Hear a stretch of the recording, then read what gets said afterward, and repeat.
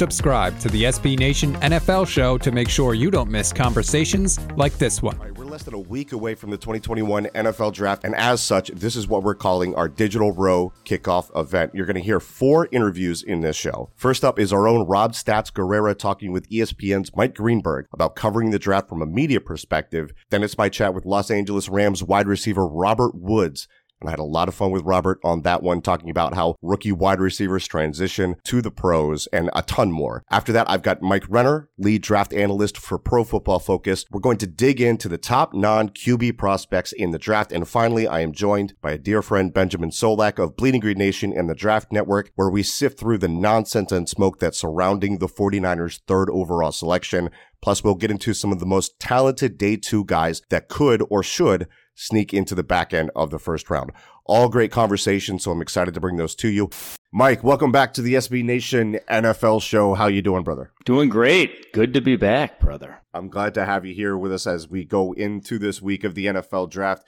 And Mike, as the lead draft analyst for Pro Football Focus, I think it's pretty obvious what we're here to talk about. So let's do it. Let's talk some 2021 NFL Draft. What I wanted to run through here is some of the top of the board non-quarterback prospects. So we're talking outside of Trevor Lawrence, Zach Wilson, Justin Fields, who run 1, 2, 3 on your board. You've got Alabama corner Patrick Surtain, and you've got South Carolina's corner J.C. Horn.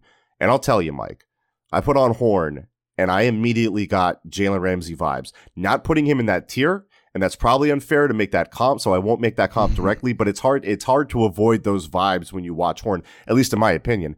And look, success for these guys could depend on what kind of defense they get drafted into. So if you're looking for like their best possible scheme fits, like what works best for these two? Yeah, I get what you're saying about Horn, though. Like, you go back and watch Jalen Ramsey's tape, guys don't beat up opposing wide receivers like that in college. That doesn't happen. You got to be... You're on a different level. Those guys are, like I said, Horn's on a different level. Ramsey is on a different level in the physicality to play with. Now, I think the thing about Ramsey was you could see him, he had played safety. He had played slot at Florida State. You saw him do a bunch of different things and do that. With Horn, it's like, in press is what he does. And when he's not in press, it's like, ooh, this is not the same guy. Yeah. He's not nearly going to be as versatile as, Jalen Ramsey was/is. So I think that's the biggest thing is like Horn's got to go to a press man team or press whatever team. Yeah. Surtain doesn't necessarily. Now he's very good in press himself.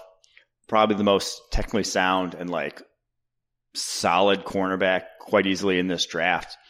Just not a lot of holes in his game, but then you don't see the high end dominance or like the lockdown his side of the field against one guy. You never really saw that.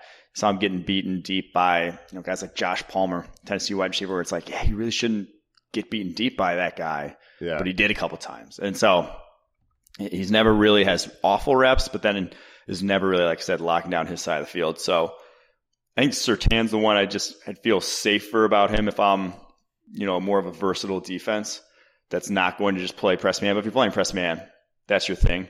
You're drafting J.C. Horn. He's number 1 on your board. What about cornerback Greg Newsome the second from Northwestern? Because he checks in at 21 on this board, which I believe is a notch up from the consensus. Not too far, but it's definitely up there. And if I'm not mistaken, there's some people at PFF that are really pounding the table for Newsome to kind of be in the discussion with those top 2, maybe now make it a top 3, a tier of its own.